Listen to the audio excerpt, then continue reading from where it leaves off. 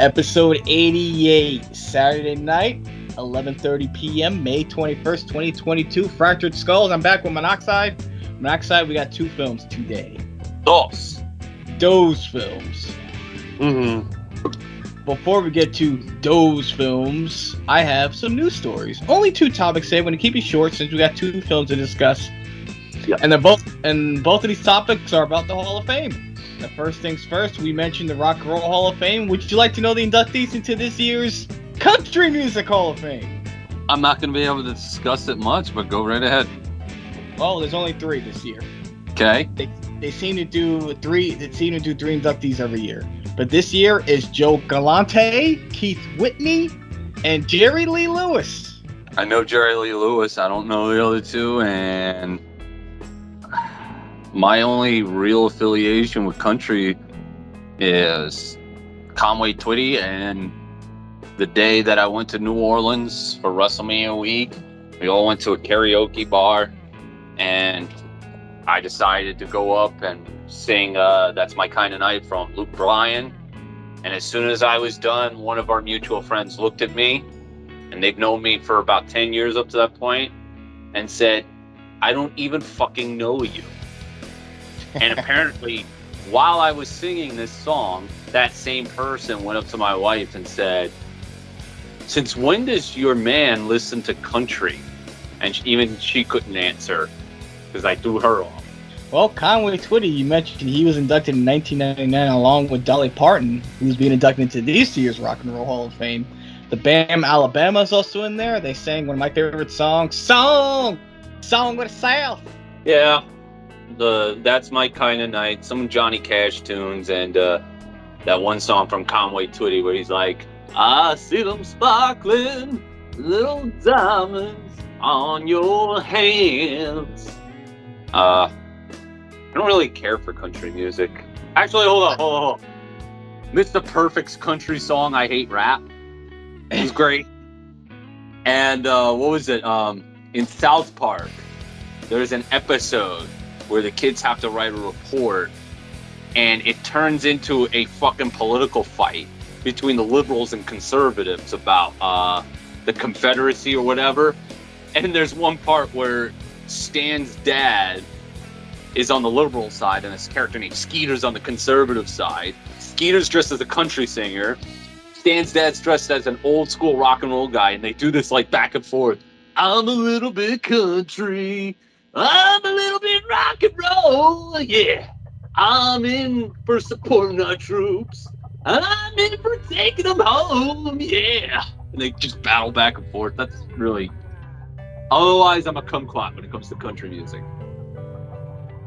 Yeah, I'm not a big country music guy neither. I mean, there's songs here and there that I like from certain artists like Johnny Cash. Toby Keith? I couldn't name you a song from Toby Keith. I do have country songs on my music list that I listen to. I'm just throwing out country artists I know, and as I mentioned earlier, Luke Bryan. I know I think there's one song of his I may have heard. Ray Charles went in last year. Ray Charles? Yeah, well, I mean, he grew up in the South, so a lot of his style was influenced by Southern music, so I can understand that. Kid Rock's now country.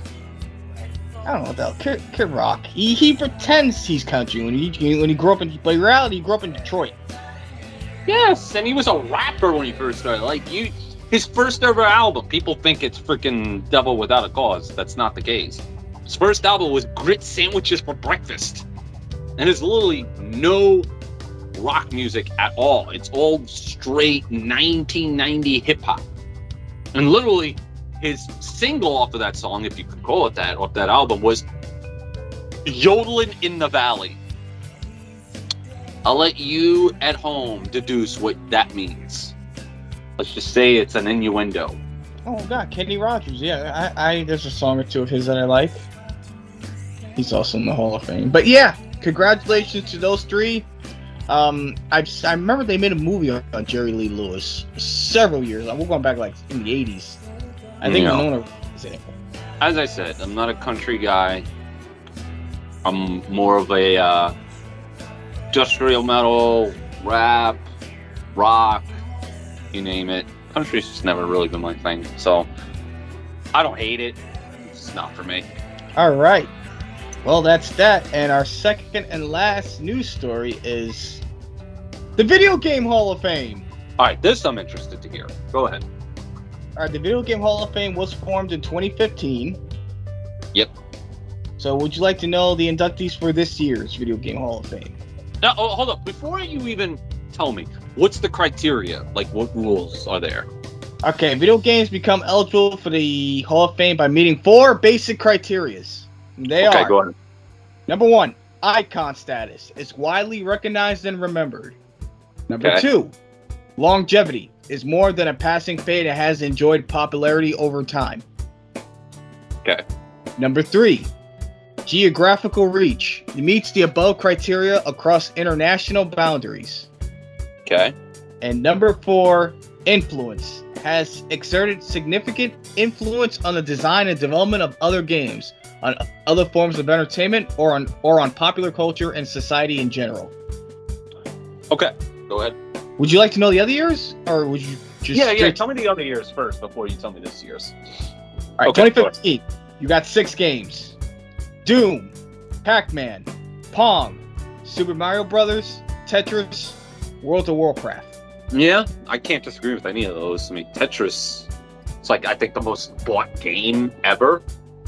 Mario, I mean, it's Mario. Doom pretty much inspired the first-person shooter in a way. World of Warcraft, I mean, that game has been literally alive for 20 years as a PC game and is always updating. What were the other 2 again? What did I say? Pong? Pong, yeah, I mean, come on. It's 1970. Yep. And Pac-Man. And Pac-Man. Who doesn't know who Pac-Man is? I mean, come on. Yeah. All right, go ahead. All right, 2016. We got 6 games again. Legend of Zelda, 86. The Oregon Trail. The Sims. Sonic the Hedgehog. Space Invaders. Grand Theft Auto 3. We're going by individual games, not by franchises. Yeah, again, well, the only game there, I don't think most of the kids nowadays really know is Oregon Trail. Yeah, that one I had to look up. That was the only one I was kind of unfamiliar with, too. I know Oregon Trail. I've seen clips of it. I never really played it. But the rest of those seem plausible. I can see those.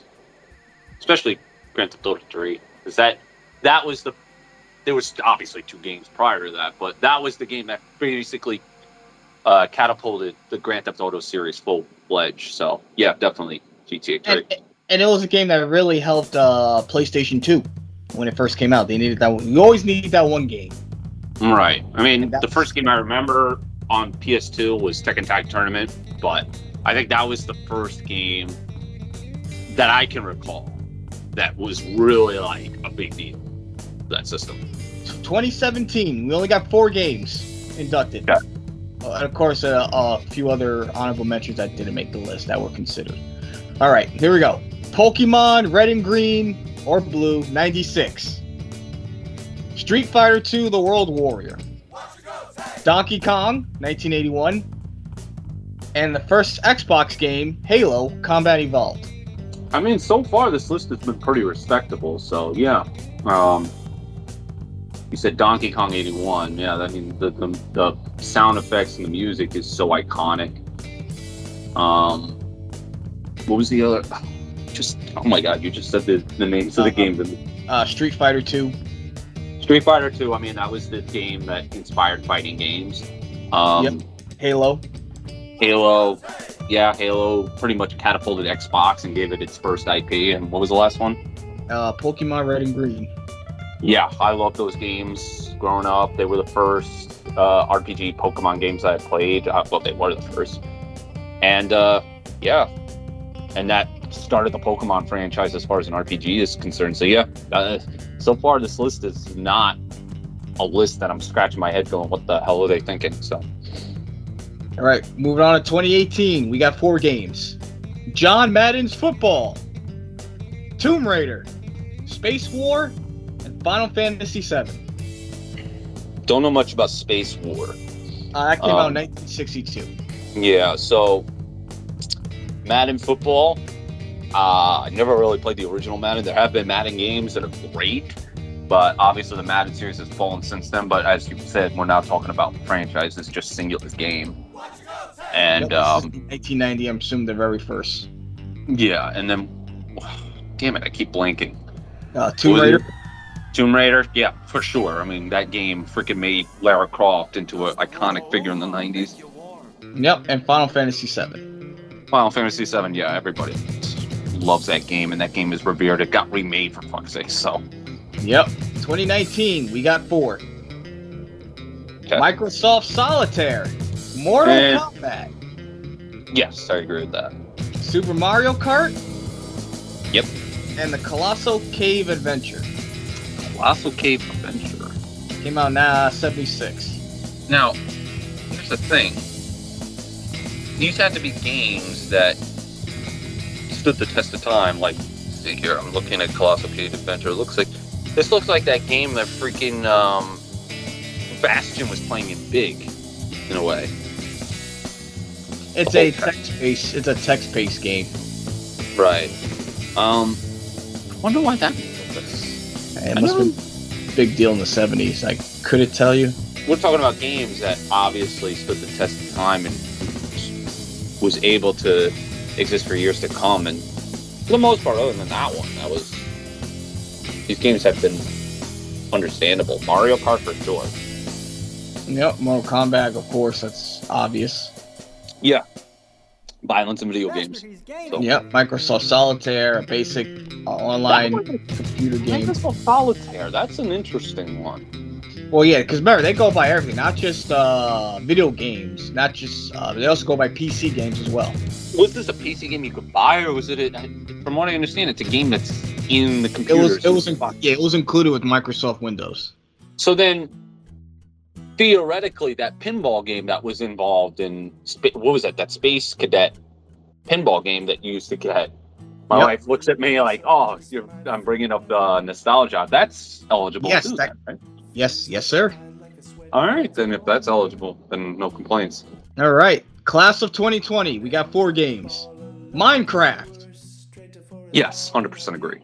King's Quest, Centipede, and Bejeweled. Centipede and Bejeweled, yeah. What was the second one? King's Quest. Not familiar with that one. Let's see. It was developed by and published originally for the IBM PC Junior in 1984. Okay, it's a PC game. So then also Minesweeper would be eligible then. Yep. Okay. Yeah. And Angry Birds as well. All right. So far this list isn't that insulting, so. All right. Class of 2021.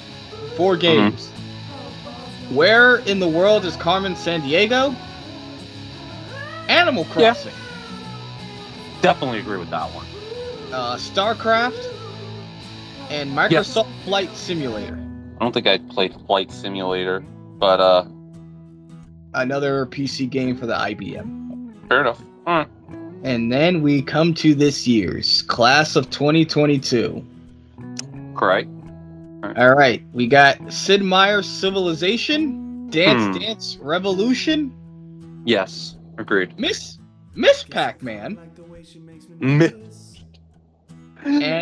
And The Legend of Zelda or Ocarina of Time. Ocarina of Time.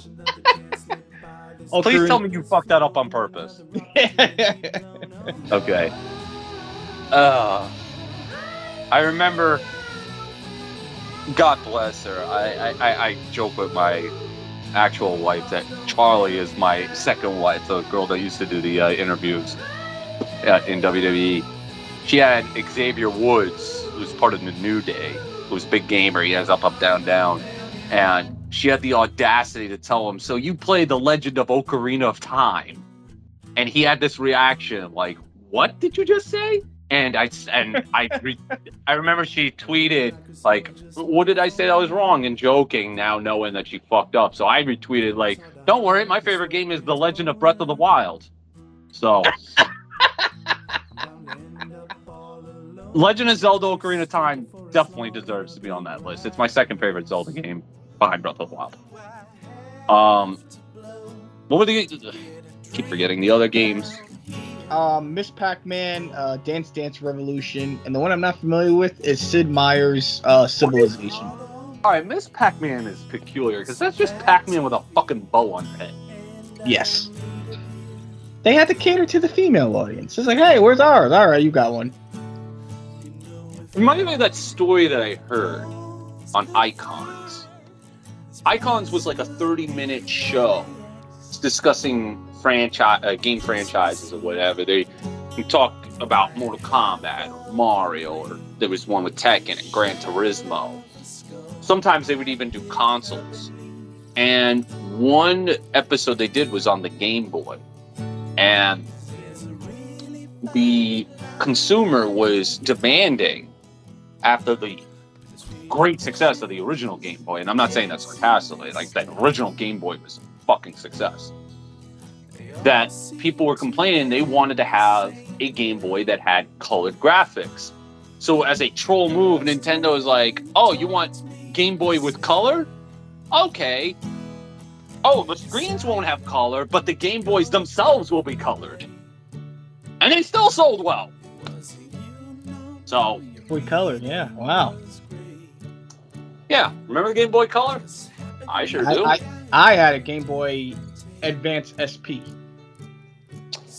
Actually, my first ever game console, if you could call it a console, was the original Game Boy, the gray brick. I'm not sure if I just said it on this show, but my mom had my dad and we went to Atlantic City. I obviously couldn't game. I was young at the time. This was 1993, so I would have been 4. Around 4-ish. I was already into arcade games at this point. I played Street Fighter and Mortal Kombat. Yeah, at the age of 2. And my mother was at the casino and she won like $5,000 on one of the machines. And so she went to a store that was on the block at Atlantic City, the little boardwalk, and bought me a Game Boy and a couple games. One of them being Super Mario Land 2, I think. That's one of my favorite Game Boy games, next to the one you said earlier, Pokemon Red and Blue. So that was technically my favorite. And I remember we went on one of those little trolleys on the boardwalk, and I was playing the Game Boy, and it was raining out. I still remember that. So yeah, I wonder if consoles will be included in that. Yeah, I wonder in due time if they open like another section for consoles. But I mean, a shit ton of games over the years were considered. I'm just gonna quickly bruise some of them. 2015, you had The Sims, Sonic the Hedgehog, which later got inducted, the original Legend of Zelda, Angry Birds. 2016, you had, and they later got inducted, John Madden's Football, the original Final Fantasy, the original Tomb Raider. 2017, let's see, the original Resident Evil was considered. Mortal Kombat was considered. Wii Sports was considered. Yeah. I believe this is all done by a voting pool. I don't know where this voting event is or how they do this, but I would like to get involved in one of these years if it's a voting thing. I would say, yeah, Tekken 3 definitely needs to be inducted. That game was really well done. Resident Evil 4 definitely has to get inducted at some point. Trying to think. Diablo 2, I think, definitely needs to be inducted. Let's see. 2018, Call of Duty was considered, Metroid, and Miss Pac-Man, which of course they later got. Which Metroid? The one for the NES or Super Metroid? 1986 NES. I guess you got to induct the original before you induct Super Metroid. Oh no! I mean, Grand Theft Auto 3 has proven you can do that. Well, because the first 2 I don't think should be inducted. 3 was the first one that catapulted them. But then again, they inducted Ocarina of Time before they inducted Link to the Past. Mm-hmm. So that there is, I guess. I mean, Ocarina of Time is more revered, but Link to the Past was super revered too. And there's people who actually debate that Link to the Past is their favorite Zelda game. I would say GoldenEye should definitely be inducted. I have not seen GoldenEye considered yet in any of these polls. Let me see. 2019, maybe it'll come up eventually. 2019, you had Candy Crush, NBA 2K, and Super Smash Brothers Melee considered. NBA Jam definitely needs to get somewhere. Here we go, 2020. Go ahead. Oh, I was gonna say, like, I know it'll never happen, but I would love to see the Simpsons arcade game get inducted. Mm-hmm. But yeah. 2020, Super Smash Brothers Melee almost got in, but lost out to Centipede. Okay. And the other finalists, you just mentioned it, GoldenEye, Frogger, of course. You said NBA Jam. NBA Jam is on this list, and Guitar Hero. What about Qbert? Yeah, I love Qbert. I have not seen Qbert yet at all here. That was my mom's favorite game. She loves Qbert. Yeah, my dad loved that game too. What's another one? Remember SSX Tricky? The snowboarding game? Not off the top of my head. Maybe if I see the cover, I may remember it. Yeah, it's the white dude with the afro. Shaun White? No, it was a fake character. Oh. It's a fake character, but yeah, I forgot about that game. I know it'll never make it, but most people probably say WWF No Mercy should be on there. Yeah, I can see people making a stand for that. NBA Street Volume 2, I would love to see on there. Let's see. 2021, we got FIFA International Soccer from 93, Portal, Call of Duty, Guitar Hero again. Almost got in last year, but lost out to Carmen San Diego. Farmville, Pole Position, and Tron. I would love to see, had them in my head, Crash Bandicoot and Spyro. Yes. Yeah, those definitely need a space in there. Trying to think if there's any other games off the top of my... Virtua Fighter. Yeah. That's got to get on there. It was the first three fights. Some of the Streets of Rage games, at least number 2 has to get on here. Double Dragon has to get on there. Double Dragon. Castlevania. Oh god, Castlevania Contra? Contra definitely needs to go on there. Trying to think, Super Mario World needs to get on Mario there. World, absolutely. Oh, Mario 64. Mario 64, the Super Mario, the original trilogy.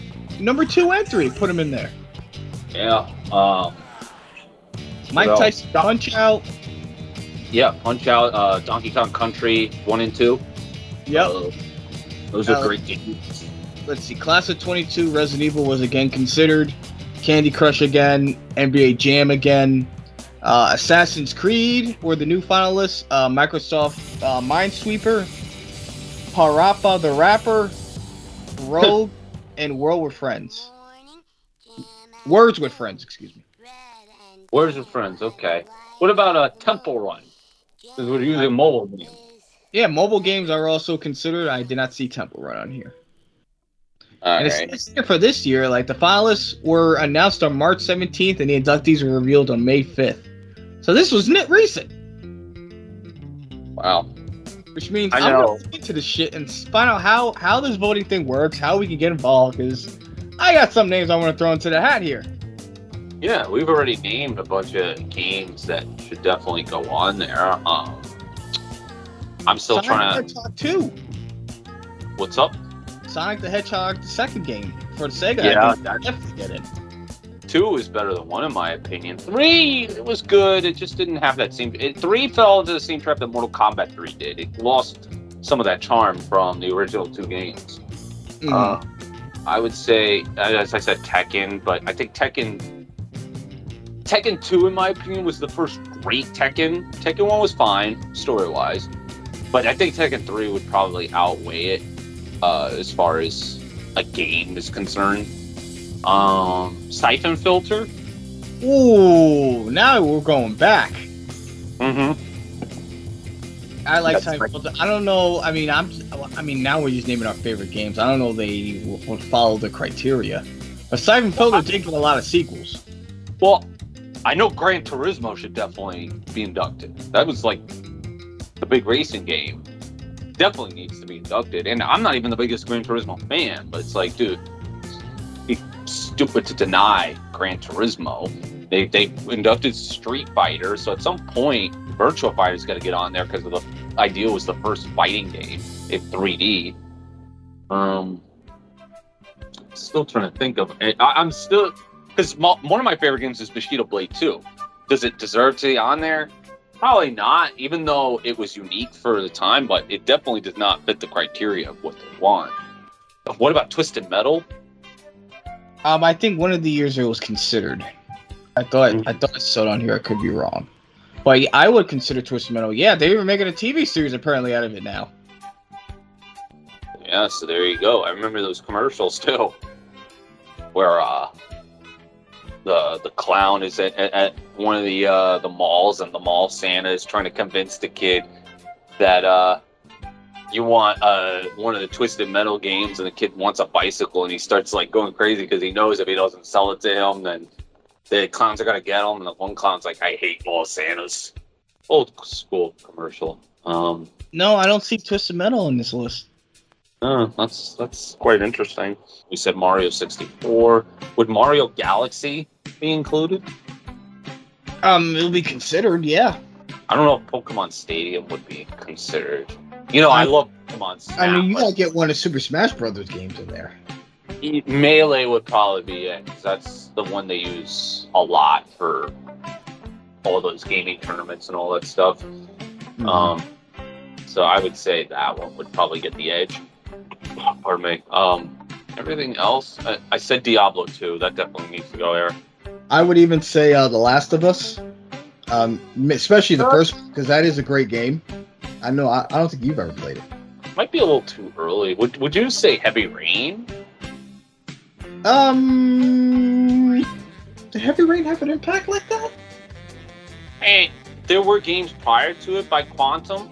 They did Fahrenheit 911, but it didn't reach the heights that Heavy Rain did. And because Heavy Rain did so well, you had Detroit Become Human and Beyond Two Souls. It kind of drove the narrative of movie-based, like the way a movie would be portrayed in a game when you're basically interacting. Mm-hmm. I mean, I don't know. They don't have a year thing, like at least with the music, the Rock and Roll Hall of Fame. There's like a 25-year gap before you're eligible.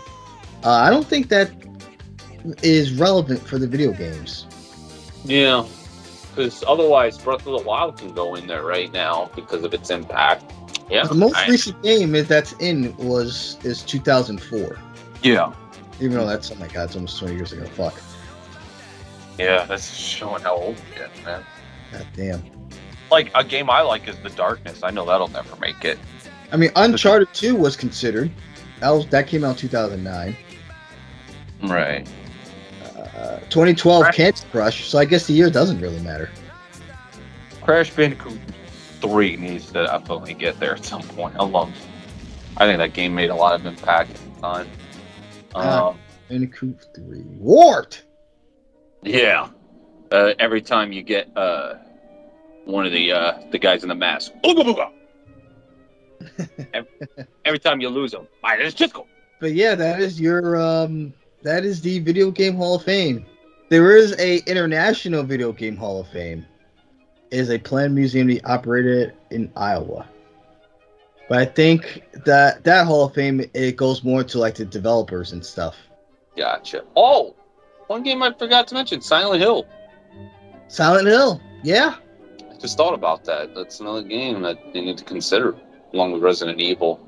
And it looks like the games here, yeah, they go by the same criteria. Okay, so yeah, that's the same.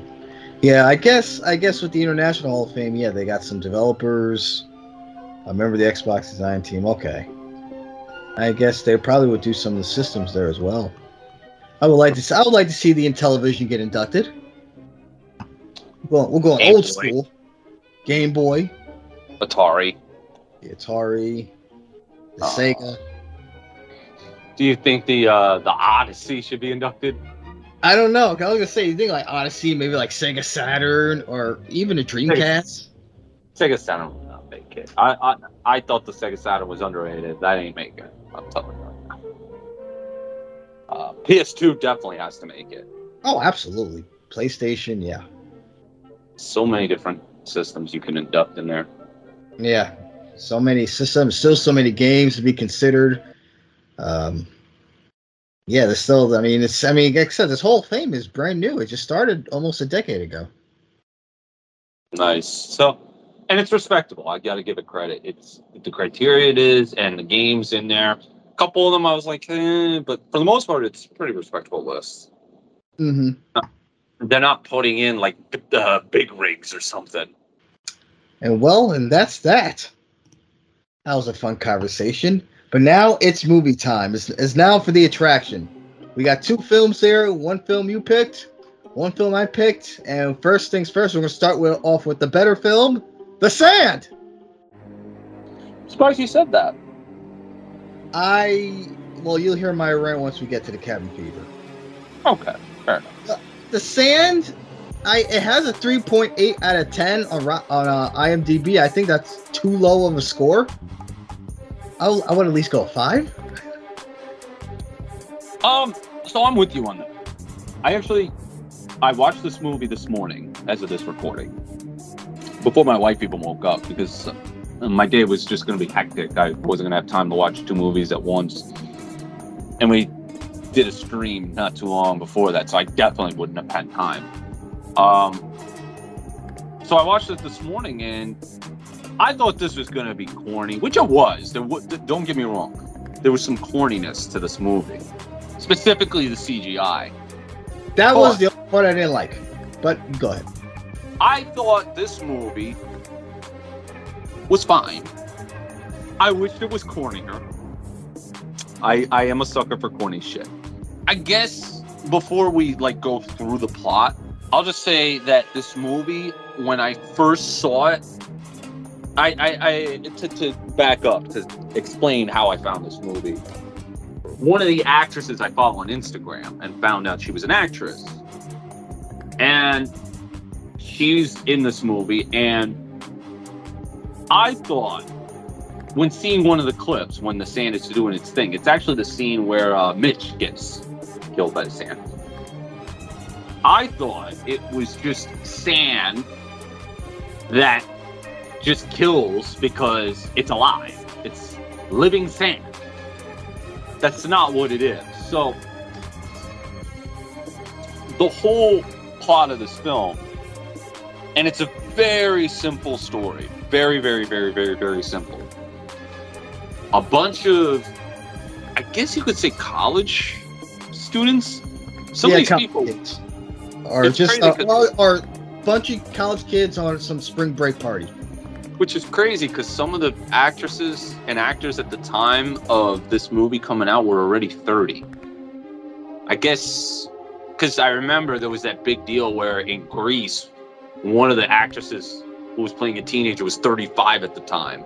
I guess now it's a little bit more passable, but that goes without saying. The whole plot is, at night, a bunch of college kids were just getting drunk, getting laid, getting high, getting stoned, whatever, doing crazy shit. And at some point, they find this thing. We'll just say it's this thing, but it does play a role until later. And at some point, somebody says to take everybody's cell phones and put them in the trunk of the car because they don't want whatever they're about to do later that night, which is going to be probably crazy shit, to be filmed and then put on the internet. Well, next day comes, and a handful of the people are still at that party, just completely dead asleep from hangover, I guess. You had 2 girls and 2 guys in a car, 1 girl laying on a bench, a guy and a girl hanging in like a shed area. I guess it's like, I don't know what you would call that on the beach. I'm bad with terminologies. It's usually where the lifeguards hang out. And 1 obviously rotund dude stuck in a garbage can. That was funny. They put the big guy in the barrel. With a penis drawn on his face. You know what that guy reminded me of? He looked like, who was that dude from Breaking Bad? He was like the guy that played Saul's bodyguard. Oh my god. You know what I'm talking about, though. I know exactly what you're talking about. Boy, yes, he kind of reminded me of him. So yeah, they're all stuck. The girl that's laying on the bench is topless. And so, eventually they find out. The girl on the bench and one of the dudes in the car, they get out. And the sand just kills them. Although you don't really see the girl on the bench get killed. She just gets stuck and then that's it. You don't see her again. But the other guy, you see him get sucked in and his face gets ripped off and all that. So the whole premise of the film is that everybody is freaked out by the sand. But come to find out, that thing we were talking about earlier, that was an egg. And it was an egg for a creature that now is inside the sand, killing, well, basically eating the humans. So if you land on the sand, it eats you. However, as we see later in the film, there's a beach patrol officer played by Jamie Kennedy who comes in and is thinking they're all whacked out. And as soon as he steps on the sand doesn't attack him. So basically, it only goes after skin. So there's a point where Jamie Kennedy's character is like chastising them, thinking that they're all drunk and blah, blah, blah.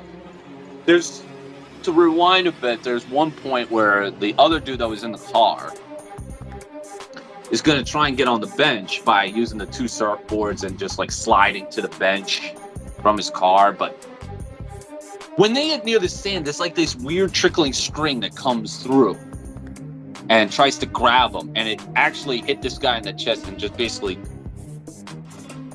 ripped a couple of spots on his stomach or whatever. Yeah, it almost gave him like an allergic reaction, it seemed like, on his stomach. Who knows? But there's a point with Jamie Kennedy's character, the patrol guy, telling the girl to come down. And at some point, he gets his hand or arm stuck, and he uses the pepper spray to spray this thing, and his arm is completely ripped off. The CGI looked completely fucking ridiculous. It was so out there. This creature reminded me that's killing everybody. Reminded me of a character or a creature in Breath of the Wild called the Molduga. Now the Molduga does not do what this thing does, but it swims in the sand and will sense you're there and swim in the sand and then just pop out to try and attack you. Now the way to beat the Molduga is you got to drop one of your Sheikah bombs and let it swallow it and then just let it explode in its stomach so it can be knocked out and you get some free hits. That's not the case here. This thing just stays in the sand and then just uses its claws. Like, it's because later you start to see its claws, like its tentacles when it gets to nighttime. But some of the deaths, you have Mitch, who there's like some sort of weird love connection between him and the girl that he's in the shed with. They had like a one-night stand, and it was only because she's still in love with this guy that's in the car, the guy that gets his chest ripped, Jonah, whatever his name is. Blah, blah, blah, blah. There's a point where Mitch is figures out that you got to wear shoes or whatever, and he's going to try and walk through the sand, but when they throw towels at him, the stairway breaks and he falls and the thing just eats him away. There's one point where they want to get the phones, but they're in the trunk. Obviously, they can't get out. So they have to climb over, try to unlock it. And one of the girls is hanging on to the trunk. She almost falls, but then gets her hand caught in the trunk. She eventually gets killed because they take the two stairways and try to use it as a bridge from the car to that bench. And the blonde girl that got her hand caught in the trunk, she slips and falls. It gets to a point where there's only like 3 people left. It's the main girl who's still in love with Jonah, the guy who got his stomach ripped, Jonah himself, and the girl that Jonah slept with. So they try to get into the patrol car, but that fucking thing is swinging full force, and eventually it's... Oh, I forgot.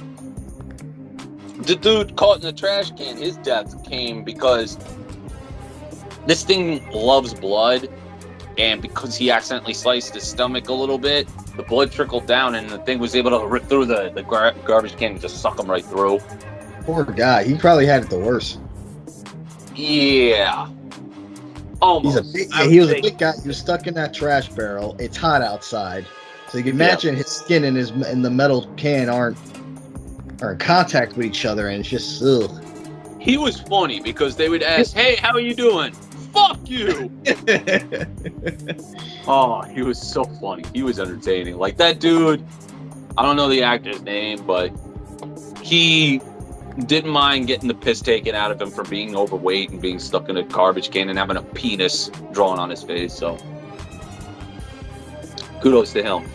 But basically the film ends where blonde girl, the main girl, the one that has to live, it basically pepper sprays this, or puts gasoline around the car and just lights it on fire, and then the monster gets lit on fire, and then that was it. And Jonah, the guy, he dies from his injuries, I guess, which I thought was fucking lame as shit. That was the only thing I found lame.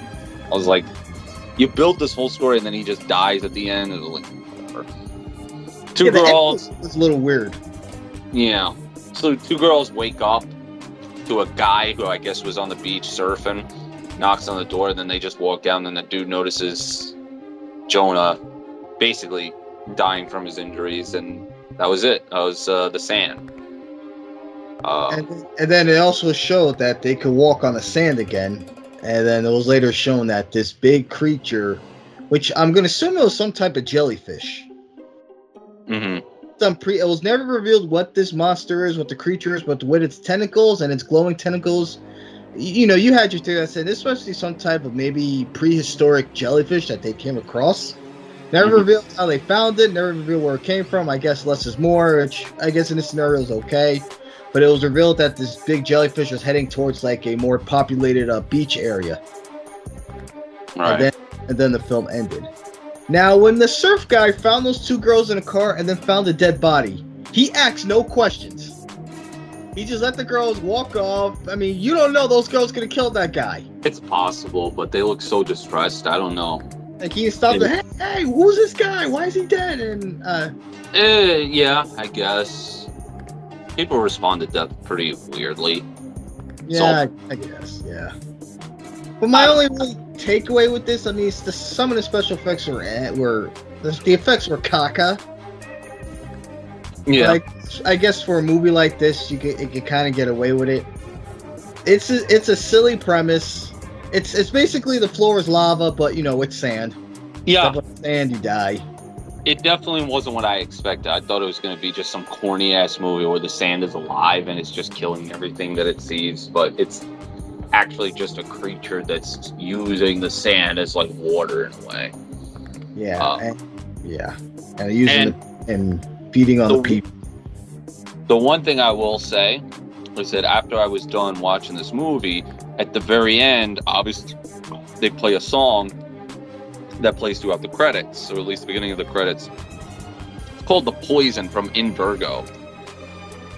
Fucking awesome song. I suggest anybody who has Spotify or Pandora, look that shit up. It's a really good song. So, overall, I did not hate this film. It was not a hateable film.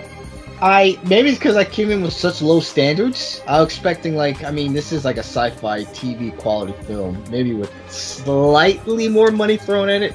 Could be because it was just in one setting, one spot, so you could save a lot of money just like in that one spot on the beach.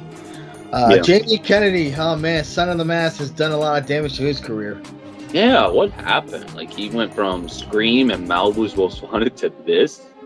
Yeah, it's Son of the Mask. Oh.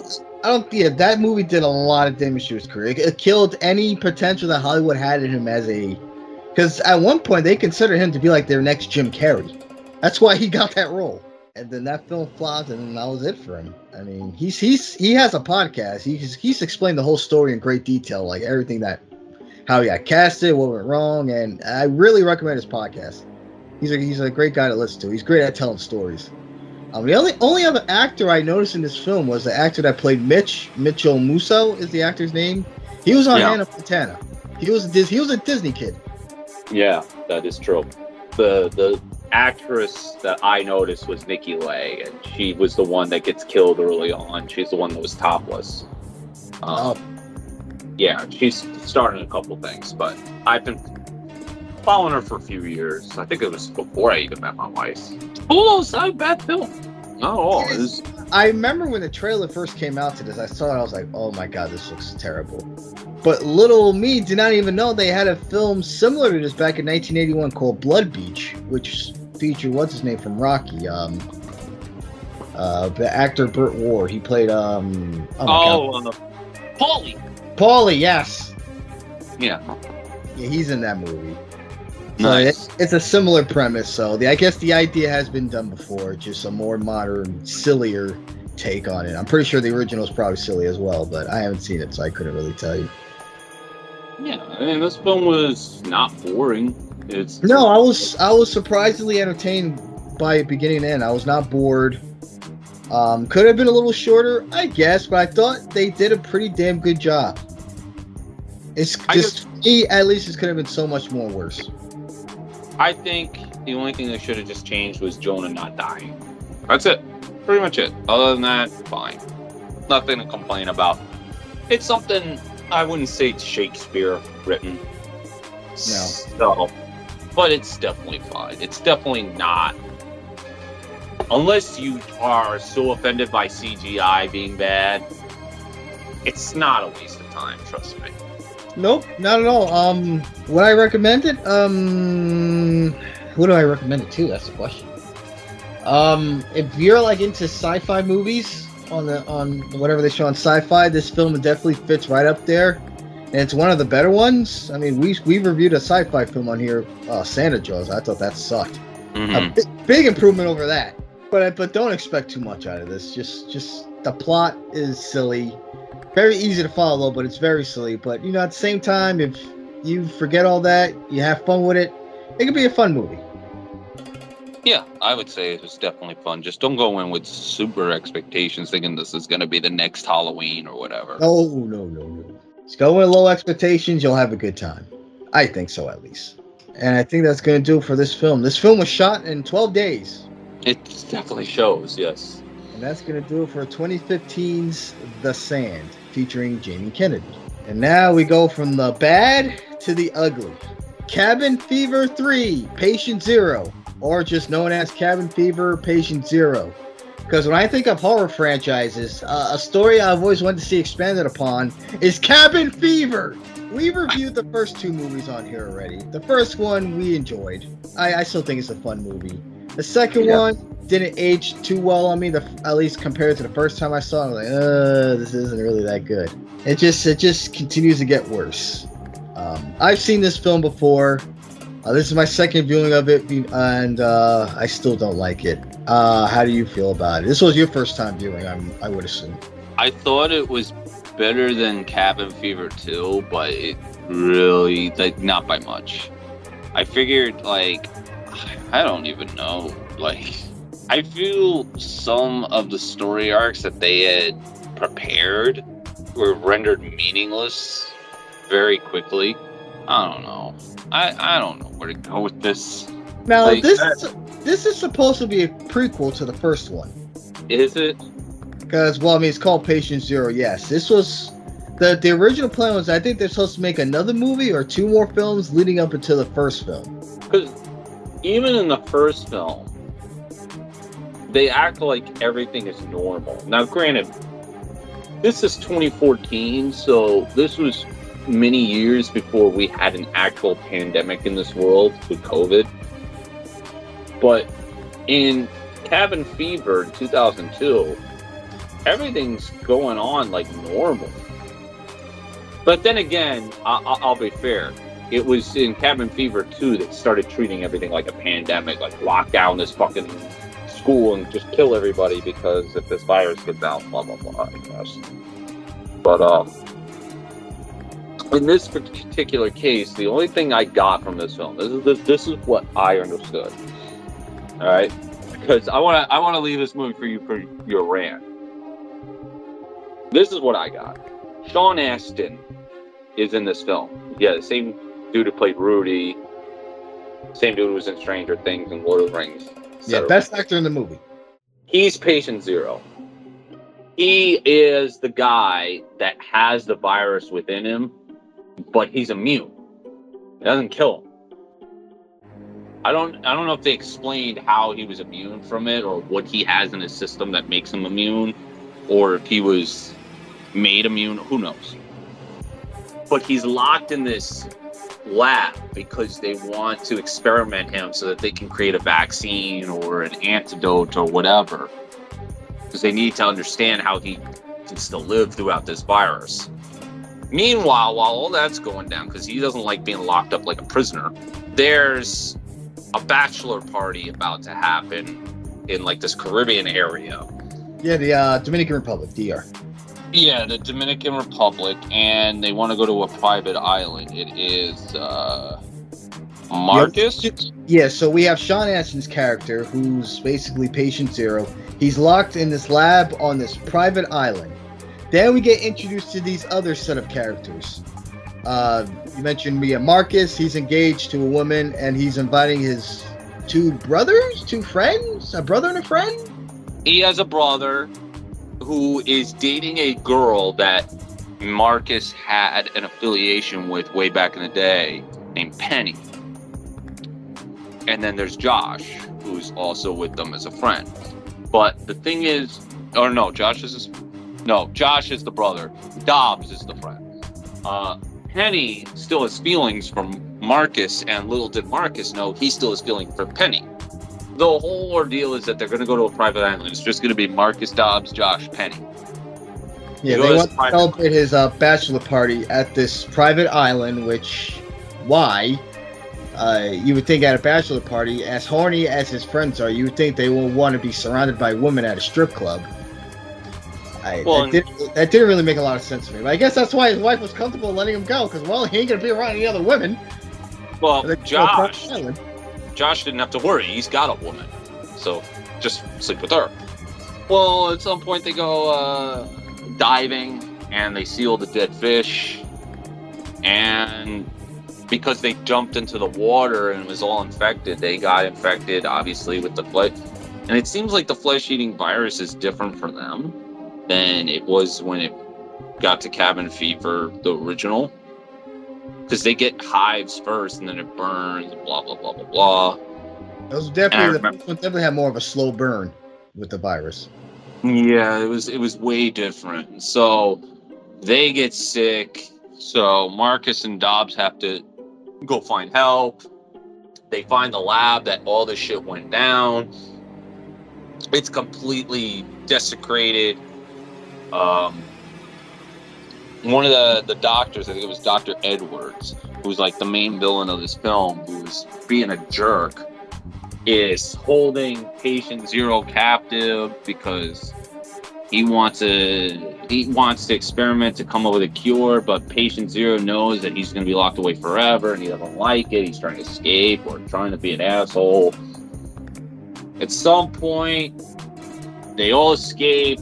They headed back on the beach. One of the only scene I will say that was really fucking ridiculous was there was one nurse in there. She was a blonde nurse.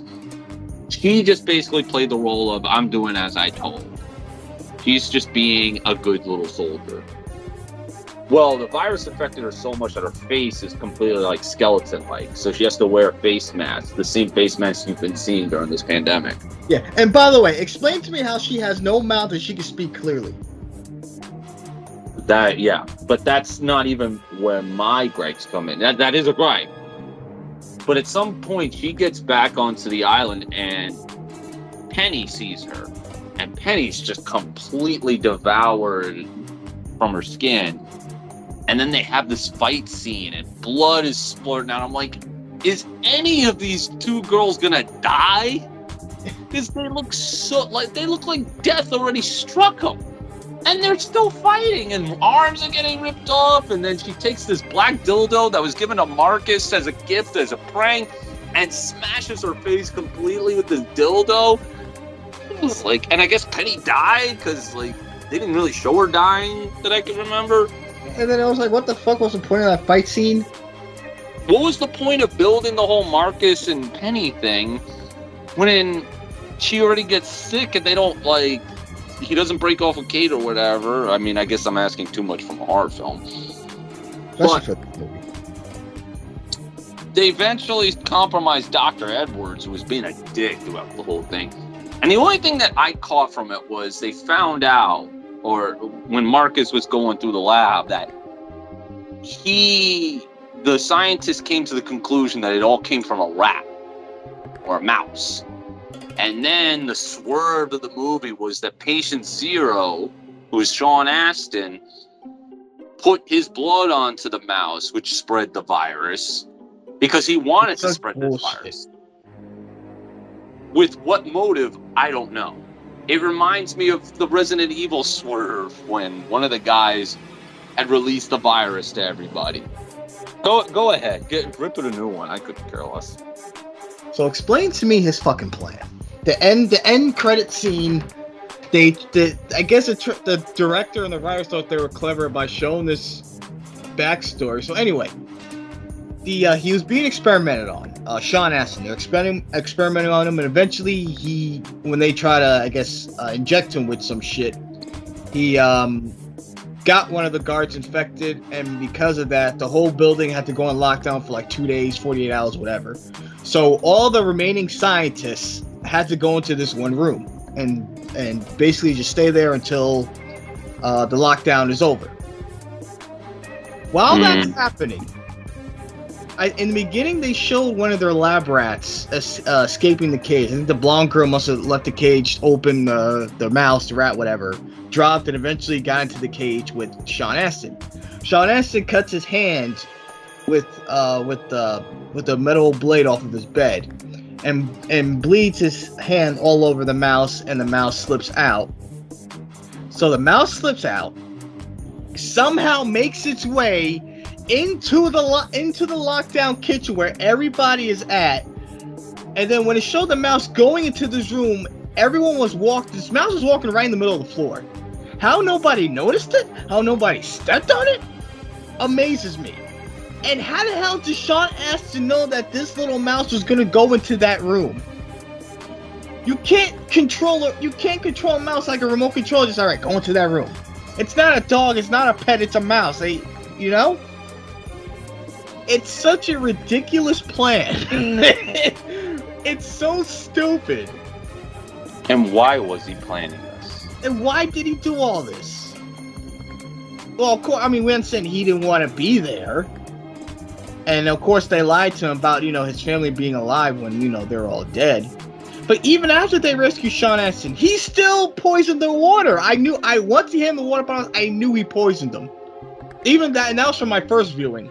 I was like, don't drink the water, he poisoned you guys. I don't know why he's doing this, I don't know. The characters were all annoying. I didn't give a shit about any of them. I mean, with the exception of Sean Astin, I liked his performance because it was such a darker character for him that he's played this time around than from what he usually does. Yeah, go ahead. I was gonna say, you mentioned how the virus is pretty inconsistent in this movie. Because there are some scenes where the boyfriend dragged what's her name? Penny. And he ripped her skin off when he tried to pick her up. Yeah. Remember that. So later when Marcus and his brother, Josh or whatever, they go into the lab. It was not his brother, it was his friend. Whatever the fuck he is. This guy. This other guy. And when they go into the laboratory, all the infected doctors start acting like fucking zombies. Why? That was another thing that bothered me. I was like, this is turning into a fucking Dawn of the Dead type of movie. Like, come on. And there's a scene where the guy, when he runs into one of the doctors and he falls down. Because, the doctor was a big guy. I'm like, wait a minute. But if he's infected, shouldn't you be able to run right through him? When he shot the gun, his freaking hand came off. His hand came off and the gun hit him square in the head. And I was like, oh my god. I feel like this movie obviously took itself way too serious, but at the same time is doing silly things like this and having two girls fight each other where the finish is that she gets her head beaten to death with a freaking dildo. That's probably why I liked it better than the second, because at least the corny of this was so ridiculous I found it funny. But that would have worked better in the second movie than here. That second movie was just I know I had a, okay, and so those two got affected with the water, right? When they went swimming. Right. That whole ocean possibly be infected? Like, why has shit spread throughout the ocean? And if this is a laboratory of Patient Zero, don't you think they would have securities all over the island, making sure no one fucking comes across it? Or they would have like a radar system, so if any boat is around the area, they say, "Hey, don't come to this island. Turn around." I guess because it's supposed to be a secretive island. Secretive where anyone could just freaking accidentally wander onto there and possibly find out what the fuck they're doing. Because there was no security. There wasn't even any security in the lab. Well, yeah, if you're talking about accidentally, yeah, that is possible. That could happen. If nobody's there to protect it. Like, literally, nobody realizes anyone could go on that island. There's no security. There's nothing. There's nothing stopping you from going on there. The thing is, it's like Area 51 is like heavily protected. They'll shoot you on sight. They will shoot your ass on sight if you even cross that sign that basically warns you not to cross it. Cross the sign, or you even sniff that area, you're gonna get a call or something. Someone tell you, "Hey, don't go over there." If you do, then we will use action. And we will be within our right to. So, I don't know. I don't know why they didn't have security there. I'm not saying this movie was spectacular. It definitely was pretty fucking lame, but the thing is at least there's a dialogue between you and I about this movie going over what happened. I recall when we were doing the 2 Cabin Fever films, we talked in length about the first film in great detail. And in the second film, we talked about it for maybe like 5 minutes because we can't even remember what happened. Everything that happened was irrelevant. Granted, shit that happened in this movie was irrelevant too, but it was we can at least remember what happened. And you mentioned the female scientist, the blondie. You know, when I first see her on screen, I'm like, you ain't no fucking scientist. Why did you get this part? How did you get this part? Yeah. And then once I saw the jacket come off, I was like, okay, because they wanted a topless girl. That's why you got casted. Yeah.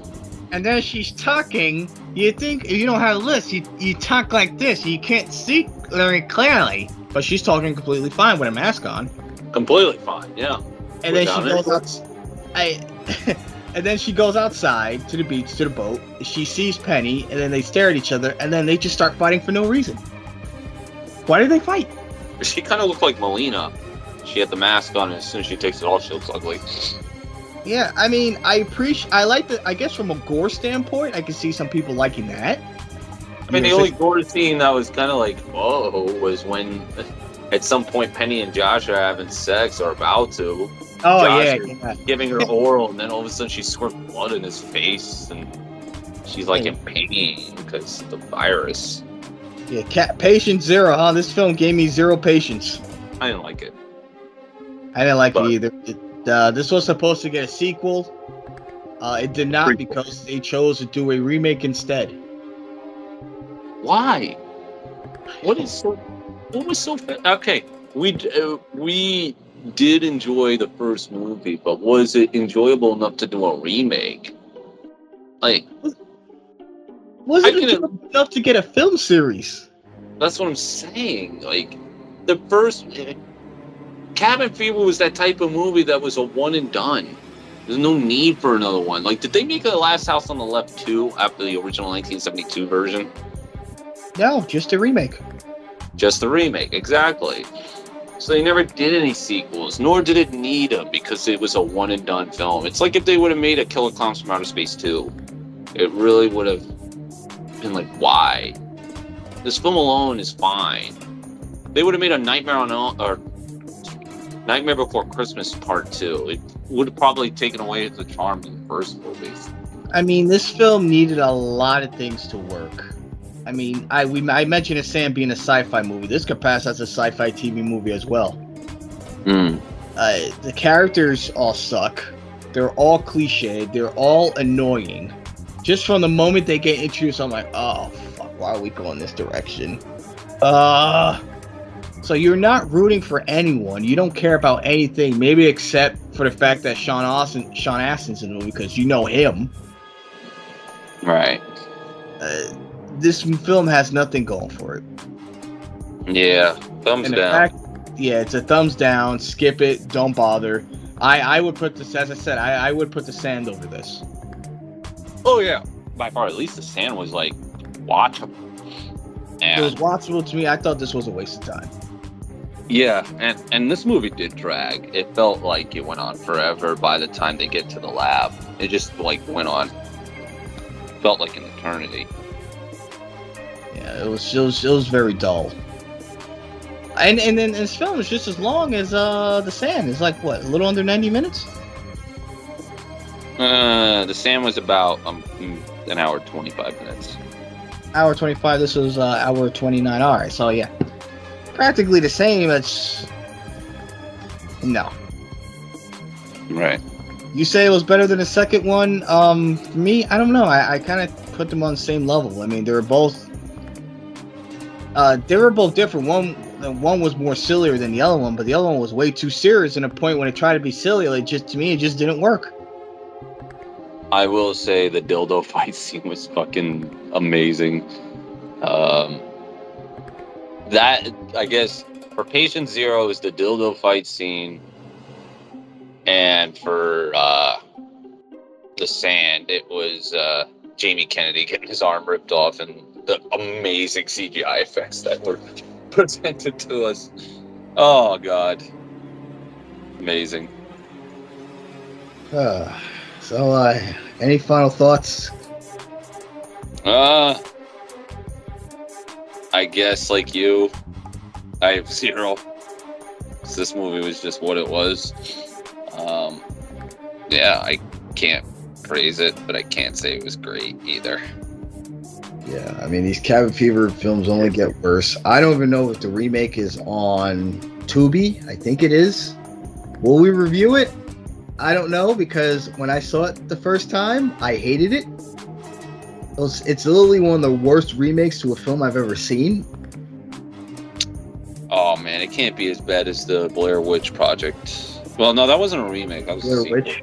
That was a sequel, yeah. But I'll let you be the judge if we ever do come across it again. If we ever do come across it. Yeah. But this film gets a 0 from me.